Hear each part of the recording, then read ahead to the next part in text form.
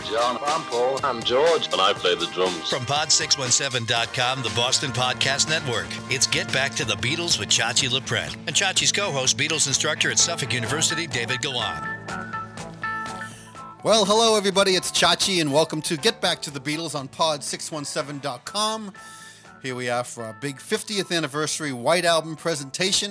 Here with my dear friend and instructor of the Beatles class at Suffolk University in Boston for, 15 years or so, Professor David Gallant. We also have a very special guest currently working on a book regarding specific elements of the Beatles' music, Mr. Tom Kelly. Hey, Tom, how are you? Great. And so we go into side 2, which starts with a song that's a favorite of mine. It could have been on a Paul solo album, a song about his dog Martha. And here it is.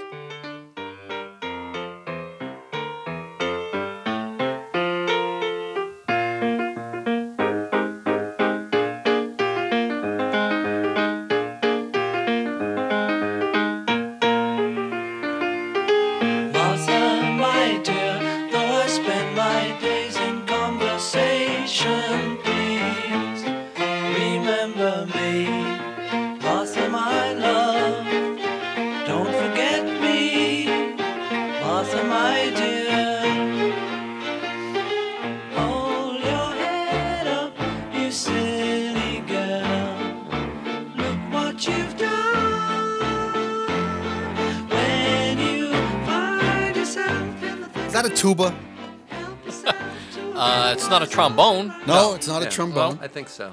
So there you go. From the joys of gun loving at the end of side 1, you start with Paul's love for Martha. Interesting, Paul is Live, the album that came out a bunch of years ago, has a picture of Paul walking a dog on the cover on Abbey Road. Right. The dog is walking him. Yes, the dog's walking him, but that dog is a puppy from Martha. There you go. So there we go. Martha, my dear. I like the song. I always have. I play it a lot on my show. I'm looking for your opinions. What do you think? Well, I think it's a first glimpse of what we might see and hear a lot in terms of imagery with solo McCartney. Domestic bliss, the sheepdog, the Scottish farm, and all of those sort of tributes of home life and domesticity. I mean, it's straight sort of, it's sweet, but it isn't saccharine. If you know where I'm going with that, nice. Right? So it's a great way to open that side. I agree. Tom, this one, it reminds me a little bit too, not terribly, but a little bit of Penny Lane in that it's very British sounding, and of course he's very British. I mean, he's really into being British. So, and it's very nice. If we didn't hear that it was about his sheepdog, we wouldn't know that. So, of course, we know, at least what part of the inspiration is about. Right. But, and as far as he ends up writing about domesticity and, and a secure life, John Lennon, on the other hand, had never really known that except for living with Mimi. So, there's a big difference in what they know. Right. Remember McCartney's assessment of whether or not he was going to try LSD, right? That great moment from the anthology where he says, well, you heard that, you're never quite the same again and you never get back home again. I was frightened by that idea. I think John was excited by that idea, right? To get away from himself and recreate and McCartney needed that pull of home. I mean, you see that in any new interviews and with James Corden going back to home, talking about his dad and his brother, and what was missing there, right, was Mom, who died when he was very young. And so there's always those gaps in the home life. And he fills it in with when he meets Linda and all the kids, taking on her daughter and having kids of their own. So, it's part of those building blocks of making home for him, right? In that very English way that you're talking about, Tom. And so you have this great, sweet song, nice song by Paul, Martha, my dear, about his dog, although he doesn't say hold your paw out, he says hold your hand out. And then you go from there, and this is what was great about John and Paul. Yin-yang, positive, sarcastic, yes, no.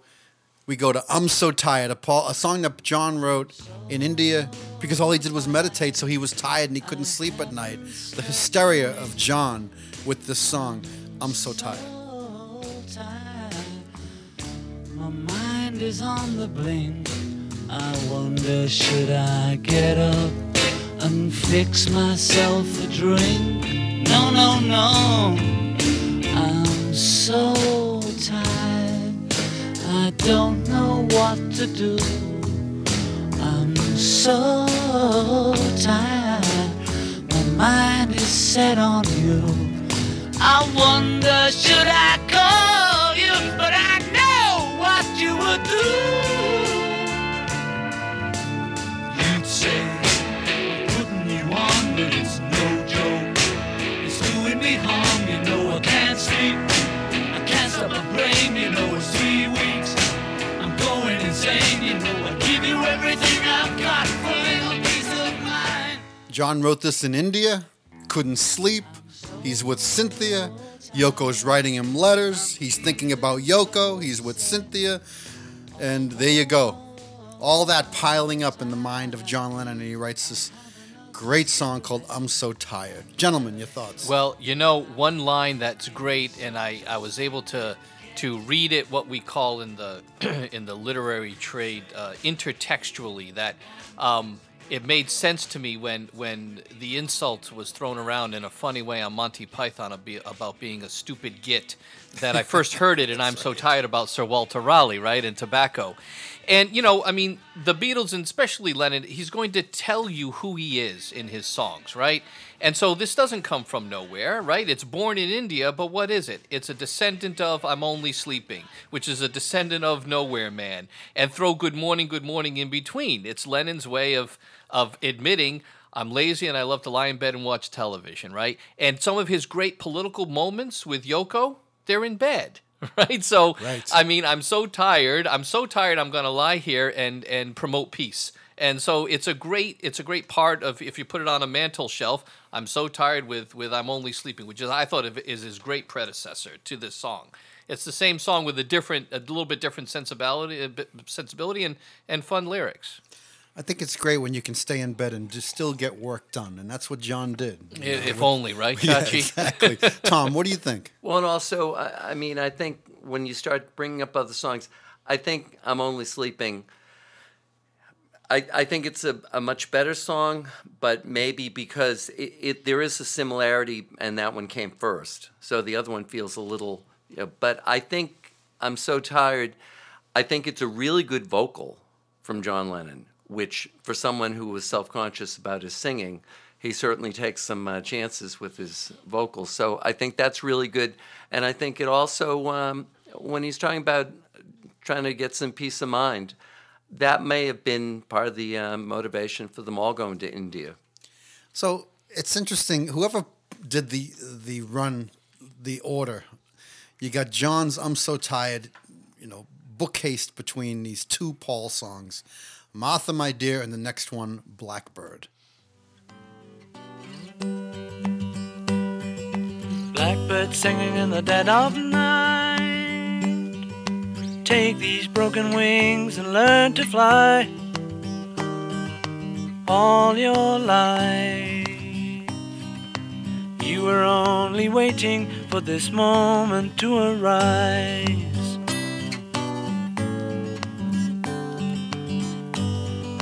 Blackbird singing in the dead of night. Take these sunken eyes and learn to see. All your life you were only waiting for this moment to be free. There you go. A lone voice in the night that rises above the adversity.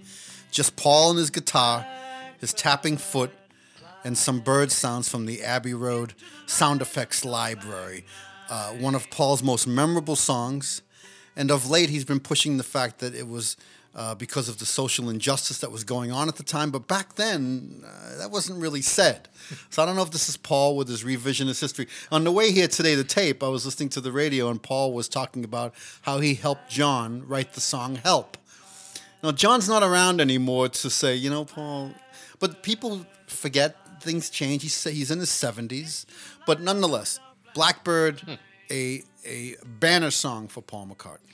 You know, it's I think that the opinion or McCartney talking about the song being sort of a coded political statement about black consciousness and the civil rights movement is it's been that sentiment has been around long enough publicly where if he's saying it now, he's not necessarily muddling history, but Sure. it wasn't stated obviously there. It was just in the song because he was very shy about and strategic about not being overtly political, right? That's one very distinction between him and Lennon. But certainly, it's a consciousness-raising song. It's also another one of those McCartney guitar songs that a lot of kids who grow up and they go take guitar lessons, the guitar teacher's going to do this one, do Yesterday. It's kind of, Tom, is that right? It's a standard to learn your way through. Well, because there was bound to be acoustic-centered songs on this album where so many of the songs were written in India with acoustic guitars. And so this would be a really good example of that. This is one, I mean, it's one of those big guitar songs that, well, for one thing, it's one where you start playing it, everybody who knows the song recognizes it as soon as you start it. Mm-hmm. So it makes a good one to play. And as far as what the song means, maybe subconsciously he did mean that at the time. Mm-hmm. And it was only in later years that he started talking about it. To feel comfortable talking about it, right? There is some irony to that in that it probably would have given him a bit more gravitas within, the Beatles if he had come out with that when it happened, because he was seen as more of the lighter Beatle and John was, So, but either way.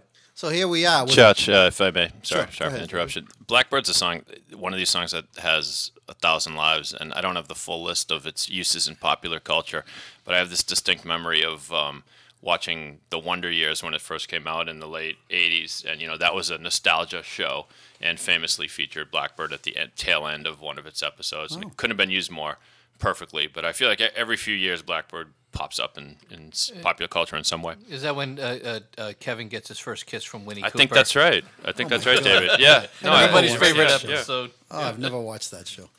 Anyway, so here we are with Blackbird. And including Blackbird, you have 3 tracks that deal with birds, animals, and the next one would be piggies, and after that, Rocky Raccoon. Interesting that they put them together. Here it is.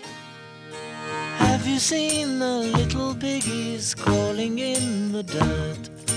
And for all the little piggies, life is getting worse. Always having dirt to play around in.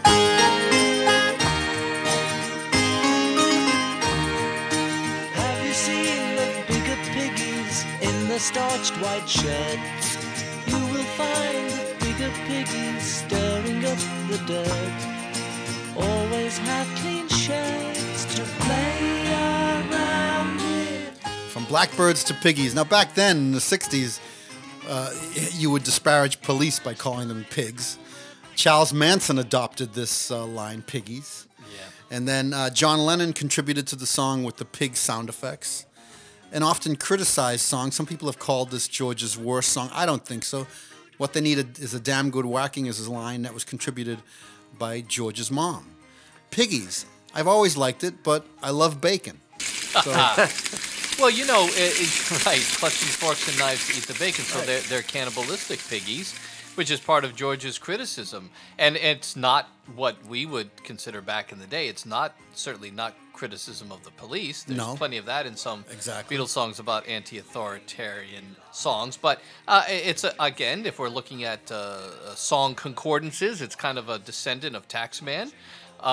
In some ways, and the upper classes and those who are, well, we might say now part of the 1%, even though the Beatles were getting up there. But, George is looking at injustice, if you will, and putting it in kind of a funny way. And maybe he read Orwell's Animal Farm when he was in school, right? And so a very English tradition. And it makes sense that way as a piece of social criticism. Tom, what do you think about piggies? Well, I think, too, everything you just said probably holds up with that song. But I agree, the Beatles, as time went on, it is kind of like Taxman. They're becoming, as they become wealthier and more separated really from, especially from the life that they all grew up in. It probably is difficult. Paul McCartney loves to reference, he every chance, he gets, he's talking about being working class and being from Liverpool. And well, it's been a long time since he was working class. And, and the same with, they started making a lot of money and didn't like the tax structure. No kidding. So awful tax structure Yeah. over there. And then we went into Rocky Raccoon, a barroom rollicking song from the Old West. George Martin on piano, brilliantly. And like I said earlier, Paul could weave a tale. Somewhere in the black mining hills of Dakota, there lived a young boy named Rocky Raccoon. And one day his woman ran off with another guy, hit young Rocky in the eye. Rocky didn't like that. He said, I'm gonna get that boy.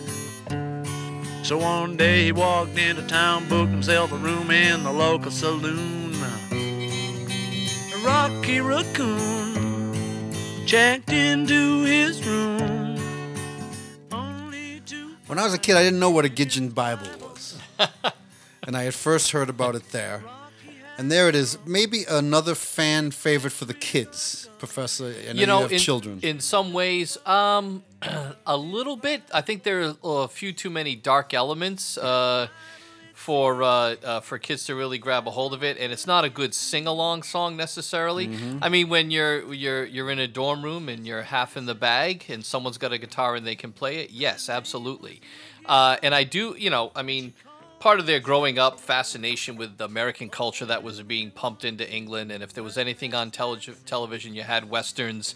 Certainly there were those playing all night at the Bambi Kino when they were bunking behind the movie screen in Hamburg. It's a fun song, and when I'm listening to my old classic rock and I'm making dinner on a Saturday night and I've got the White Album and then I've got Dylan's Blood on the Tracks, I think that this is far superior to Lily Rosemary and the Jack of Hearts, which is really 8 minutes of Dylan stretching out Rocky Raccoon in some ways, right? A tale of the Old West. So, it's fun. It's a cinematic tale, like you're saying. Paul loved to write story songs and have characters and populate them, and he's probably thinking ahead or not thinking at this time. It's a great little music video if you think about it, right? Someone at the old Nickelodeon piano. And it kind of reminds me of Maxwell's Silver Hammer. It's that kind of a setup. Tom, what do you think of Rocky Superior Raccoon? to that. Yes, superior. yeah, Rocky Raccoon. Started playing it right when the album came out, because it's only 4 chords, and but this you're absolutely right. It really capitalizes on England's fascination with America and especially the West, which exists to this day. There was some kind of home improvement show where they would go around. This is something I saw when I was over there. They would go around and try to fix things that unscrupulous construction people had come on. And they would call them cowboys. The cowboys came and ruined everything, so they have to have a reputable contractor. Yeah. So we're all cowboys to them. When all of us were much younger, there was an old Western that was on, might have been on ABC. Our guru here might be able to find when it actually ran on television. It was maybe on ABC television for a year and a half or so, and it was kind of a bad remake of Wild Wild West. It was called Alias Smith and Jones. Oh, sure. Remember that? Oh, yeah. Well, it died pretty quickly here in the U.S. Had a long life over in England. They loved it. Alias Smith and Jones. It still Why? runs on television. Where? Not Not on my television. Like on MeTV, around there. Okay. I see it around there when I scroll. Yeah. But you're correct. So the next one, Tom, this song, go ahead. Did you want to say something, Professor Yaz? Alias Smith and Jones made our 2 Latter-day Robin Hoods. Oh, yeah, the Alias Smith and Jones. Here we Alias are. Smith and Jones. What year are we talking about? 1971 to 1973. There you go. ABC television, I believe. I was in high school, Ridge Tech in Cambridge. Next track was a song by Ringo that he wrote many, many years before. Well, not many years, but a little bit before. And he tried to persuade the Beatles to record the song. And sometimes in press conferences, they joke with Ringo about it. And they finally got a chance to do it during the White Album sessions. It's a Ringo composition, a favorite of mine in the Ringo category. It just churns along. And like I said, Ringo had it in his back pocket for a long time.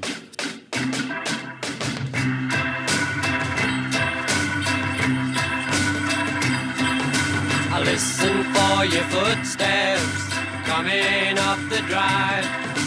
Listen for your footsteps, but they don't arrive. Waiting for your knock, dear, on my old front door. I don't hear it. Does it mean you don't love me anymore? Don't Pass Me By. And this one, there's a Paul clue in here. Oh my God, Chachi, this is probably, it's a Ringo song, but it does play a central role in the whole madness that is the Paul is dead, right? Yes. You were in a car crash and you lost your hair. For the folks who want to, read it that way, and the uses of interpretation or the misuses of interpretation. It does play a role there. But it's a fun, rollicking song, and even though Ringo had it kicking around for a while, it plays into his country sensibilities and a barroom sensibility that it's something someone might have played at the Empress Pub down the street from where he grew up. Mm-hmm. It's great that way to hear Ringo in the lead finally now on side 2, and you feel as though all the boys have had their stage. Now, Tom, you and I saw Ringo perform this at the Wang Center a few years back on his All-Star tour. Yes. The song's always been a favorite of mine. Yeah. Frankly, if the White Album had been a single album, this probably wouldn't have been on it. However, I think it also did. It almost is giving a lot of credit to the fans that we're going to put songs out there that you've been with us long enough. You might be interested in some other songs. The other thing about this song and Octopus Garden, Ringo does a good job singing them, but of course he wrote them. So it's very easy to do a good job singing a song you wrote as opposed to a cover song that you have someone else to compare it to. That's true. Which might not measure up. Hi everybody, I'm Chamita Perel. Let me take a minute to tell you about the Boston Podcast Network. How would you like your own podcast? The Boston Podcast Network can produce one for you. Whether you're a lawyer, financial advisor, business owner, or really any kind of professional, you should have your voice heard through this exciting new medium. A good podcast is more powerful than traditional advertising. If a prospective client hears your podcast through their earbuds, you're already in their head, literally. Pod617.com will help you deliver a message and build relationships. Clients and centers of influence will delight in being a guest on your show. Go to pod617.com to start planning. And in the meantime, listen to the great shows they've already produced. The Irreverent Bitchless Bride podcast, the hilarious show known as Shawshanked, and the wild trip through the paranormal that is Monsterland. Be part of the pod revolution. Visit pod617.com. In Pod, we trust. From pod617.com, the Boston Podcast Network, you're listening to Get Back to the Beatles with Chachi LaPret. So, Tom, you go from this song into another song that, referencing what you just said, maybe it wouldn't have ended up on the solo album, but another one of those Paul songs, a little bit longer than Wild Honey Pie, a minute or two longer, but Why Don't We Do It in the Road? Should it have been on the album? Let's take a listen. Why don't we do it in the road? Why don't we do it in the road? Why don't we do it in the road? Why don't we do it in the road? No one will be watching us. Why don't we do it in the road? Why don't we do it in the road? thought it was a naughty song when I was a kid. What were they doing on the road? Were I don't they know. Yeah, having what- sex? Were they smoking pot? Right. Or were they just like in the middle of the road walking? What is the it, Chachi? Tom, what about this song? Well, it's open to interpretation. That's correct. So that's a big plus for Beatle fans. But well, this song, if only for Paul's vocal, especially as the song goes along. Yes. You know, when you think we started out with Back in the USSR, Obla-Di Obla-Da, Martha, My Dear, Rocky Raccoon. This, how many different voices It's a does great, he have? it's a great vocal performance. This song, It Even definitely though it's has short, balls. It's Definitely has balls. fantastic, right? Yeah. And you know, it's guttural. It's Little Richard falsetto again. So he kind of brings out all of the voices that he has, all the range that he has, and you know, lives on forever for a time at least. If any of us recall the movie 10 with Dudley Moore. Oh, yes. Brian Dennehy is the bartender at the beachside bar, and Dudley Moore's the songwriter, and you know, and well, I like songs of your generation, right? To Dudley Moore's character, and he's like, well, why don't we do it in the road? What kind of fucking generation is that, right? And Dudley Moore was friends with the Beatles years course. before, you know. Yeah, Beyond the Fringe. So that was Why Don't We Do It in the Road, and then we continue on with another Paul song, a beautiful one. I think it might be the earliest song that he wrote to Linda. No bass guitar, but it's Paul with his voice. Take a listen to this one. Will I wait a lonely lifetime? If you want me to, I will. For if I ever saw you, I didn't catch your name, but it never really mattered. Beautiful song. I Will, a fan favorite is again for Paul. Very deep for me. I really enjoyed this song. And again, it's Paul doing the bass line with his voice. Tom, what do you think about I Will? Always liked I Will. And yet another voice from Paul McCartney. And I was just reading something the other day about him commenting about this particular song, about it being kind of a bossa nova feel to it, and that harkens back to when the Beatles were playing clubs, and they're playing for people, and they're playing different kinds of songs. Right. And Well, that experience comes through. You know, not like they're copying another song, Right. but they're influenced by all these different types of It's songs. three in the morning in a club. They got to play something. In terms of the bossa nova feel, it reminds me of the unreleased song Los Paranoias in some ways. And this is probably the most unusual moment in class. Several years ago, hipper than usual freshman of mine said, "Oh, I didn't know the Beatles did this. I only know the Alison Krauss and Union Station version." And so, you know, you hear that a lot. I never knew the Beatles did this song, and it's something that's much more popular, not a deep cut in an album like I Will. And this student had only known Alison Krauss and Union Station doing I Will. That's and funny. I heard them perform it once with Garrison Keillor on Prairie Home Companion. And, you know, it fits a lot of different musical genres or idioms. And it's kind of, you know, it's cross-generational or timeless in that sense, really. So you have I Will, and then you have John digging deep into his soul for one of the greatest loves of his life, his mom.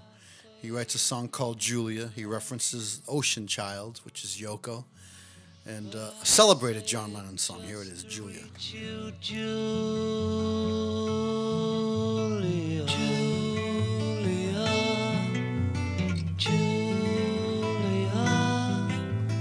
Ocean child calls me, so I sing the song of love, Julia,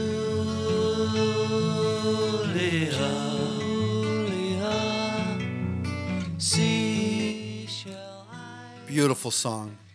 A great ending to album number 1. A great way to end the record. And if you were to send, you know, a swab of this into, you know, the DNA companies nowadays, this album had so much going for it. And Julia finishes the album number 1. Tom, what are your thoughts on Julia and just the whole album number 1 in its entirety? Well, I think this particular song, without it being specifically about Julia, it would be just another, pretty listenable song. Right. But if there was, if we needed any more evidence that John Lennon had so much unresolved, issues regarding his familial upbringing, he can't stop talking about it. That's true. That's really sad. I would take this 10 times out of 10 compared to the post-primal scream therapy Mother, where he's carrying on a dialogue in song with his mom. And so it's part of that same conversation that he's having, but it's done in really a beautiful way. And in fact, not to get too personal, it was in the running as a name of one of my children when I had naming rights for the first child that my wife and I were having together. I had naming rights for the first name, and it was in the running, and partly because of this song, and maybe I wasn't so keen that her friends might call her Julie, which I didn't like. I liked Julia, so it did lose out to my first choice, which was Maria, and that's because of West Side Story. There you go. Album number 1 from the White Album. We do want to thank you for listening. Before we go, a couple of quick things. We want to thank Tom Kelly for joining us today. We want to thank David Gallant. Tom is a first-generation Beatles fan, and he lived in Liverpool for a time. He got an MA in the Beatles at Hope University in Liverpool. He's our honorary Liverpudlian tonight. He is. He lived in Liverpool. What did you think of living in Liverpool? Was it? I really enjoyed it. It was very stressful living away from home. Really? Well, because my family's here. But yeah, so it wasn't. You think of something like that as, well, this is going to be like a long vacation. It wasn't like that at all. It's actually great. Thank you. That's Paul. But it was. It was certainly. It gave me a lot of understanding about the Beatles. I can see why the course is only done live. You have to live there to take it, and it's just. I mean, as I have said before, it's very inspiring to walk around these same places, even though the city isn't the same. Sure. You can still walk around and go to these places. Take the 86 bus down through Penny Lane. It's not the same bus that Paul and George would be on, but it's still the same area. It's the same earth. Yeah, yes, and it's just really, really inspiring. Well, thank you, Tom Kelly, for joining us. Professor David Gallant, who teaches the Beatles course at Suffolk University in Boston. David Yaz, our spiritual advisor and leader. My name's Chachi LaPrette. I host Breakfast with the Beatles on the WUMB radio network, 91.9 FM in Boston every Saturday morning and every Sunday morning on the Seacoast Oldies station, 92.1 and 97.1 in New Hampshire and Maine. Today's episode is brought to you by Subaru of New England and Direct Tire and Auto Service, Boston Podcast Network. Tell your friends, subscribe on iTunes so you never miss an episode, and come back because Pod 617, as you can see on your computer, has lots of great shows. So check it out, and thank you for listening to Get Back to the Beatles. Martha, my dear, though I spend my days in conversation,